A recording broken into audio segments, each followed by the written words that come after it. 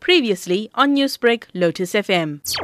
Delhi closed cinemas and schools as the city went under a virtual lockdown. Mumbai banned public gatherings and Bollywood stopped all new releases. Economist Jayati Ghosh said India was now staring at a catastrophe. We're already in a state of semi-lockdown in our own city, Delhi. There's a state of emergency. Institutions are being closed. Schools and colleges are being closed. People are being told to work from home. But there are many people, self-employed, informal workers who cannot afford to stop working. And they will keep coming. That's also a possibility of the spread of the disease. But it also indicates that we really don't have the kind of state capacity or public health system that China had. So I think in India, we are actually facing a potential catastrophe. 53 labs across India were working overtime, but Surjit Singh, director of the National Center for Disease Control, said all his scientists were now overwhelmed. This is one of the most complex pandemics which the world has ever faced. Looking at the complexity, looking at the quarantine facility management, evacuation of the travelers from various countries, challenges which we are facing with the day-to-day samples which are coming. We are flooded with the samples of the asymptomatic persons. Everybody who comes in contact with a positive person,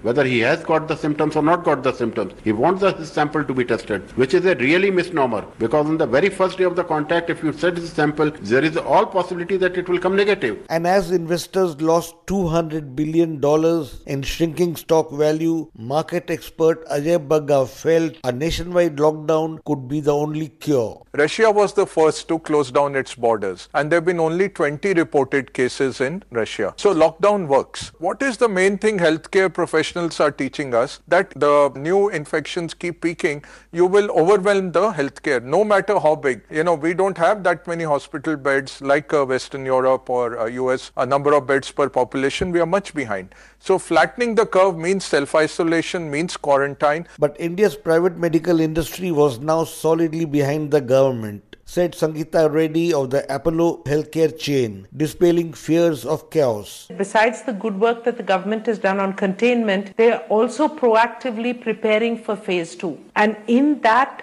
the health minister had a very serious meeting in Delhi with major providers, and all providers do have facilities that they have kept ready, whether it's 10 beds or 20 beds or 50 beds. So collectively, there is a massive private infrastructure support ecosystem which is ready if the country needs it. That I think India is handling this well. I believe that public need to truly be partners in the containment. Indians are supportive. 2 remaining ODIs between India and South Africa will be played in empty stadiums. And the latest edition of the Indian Premier League will have no spectators if it takes off at all later this month. Rana Sen reporting from Lockdown Delhi.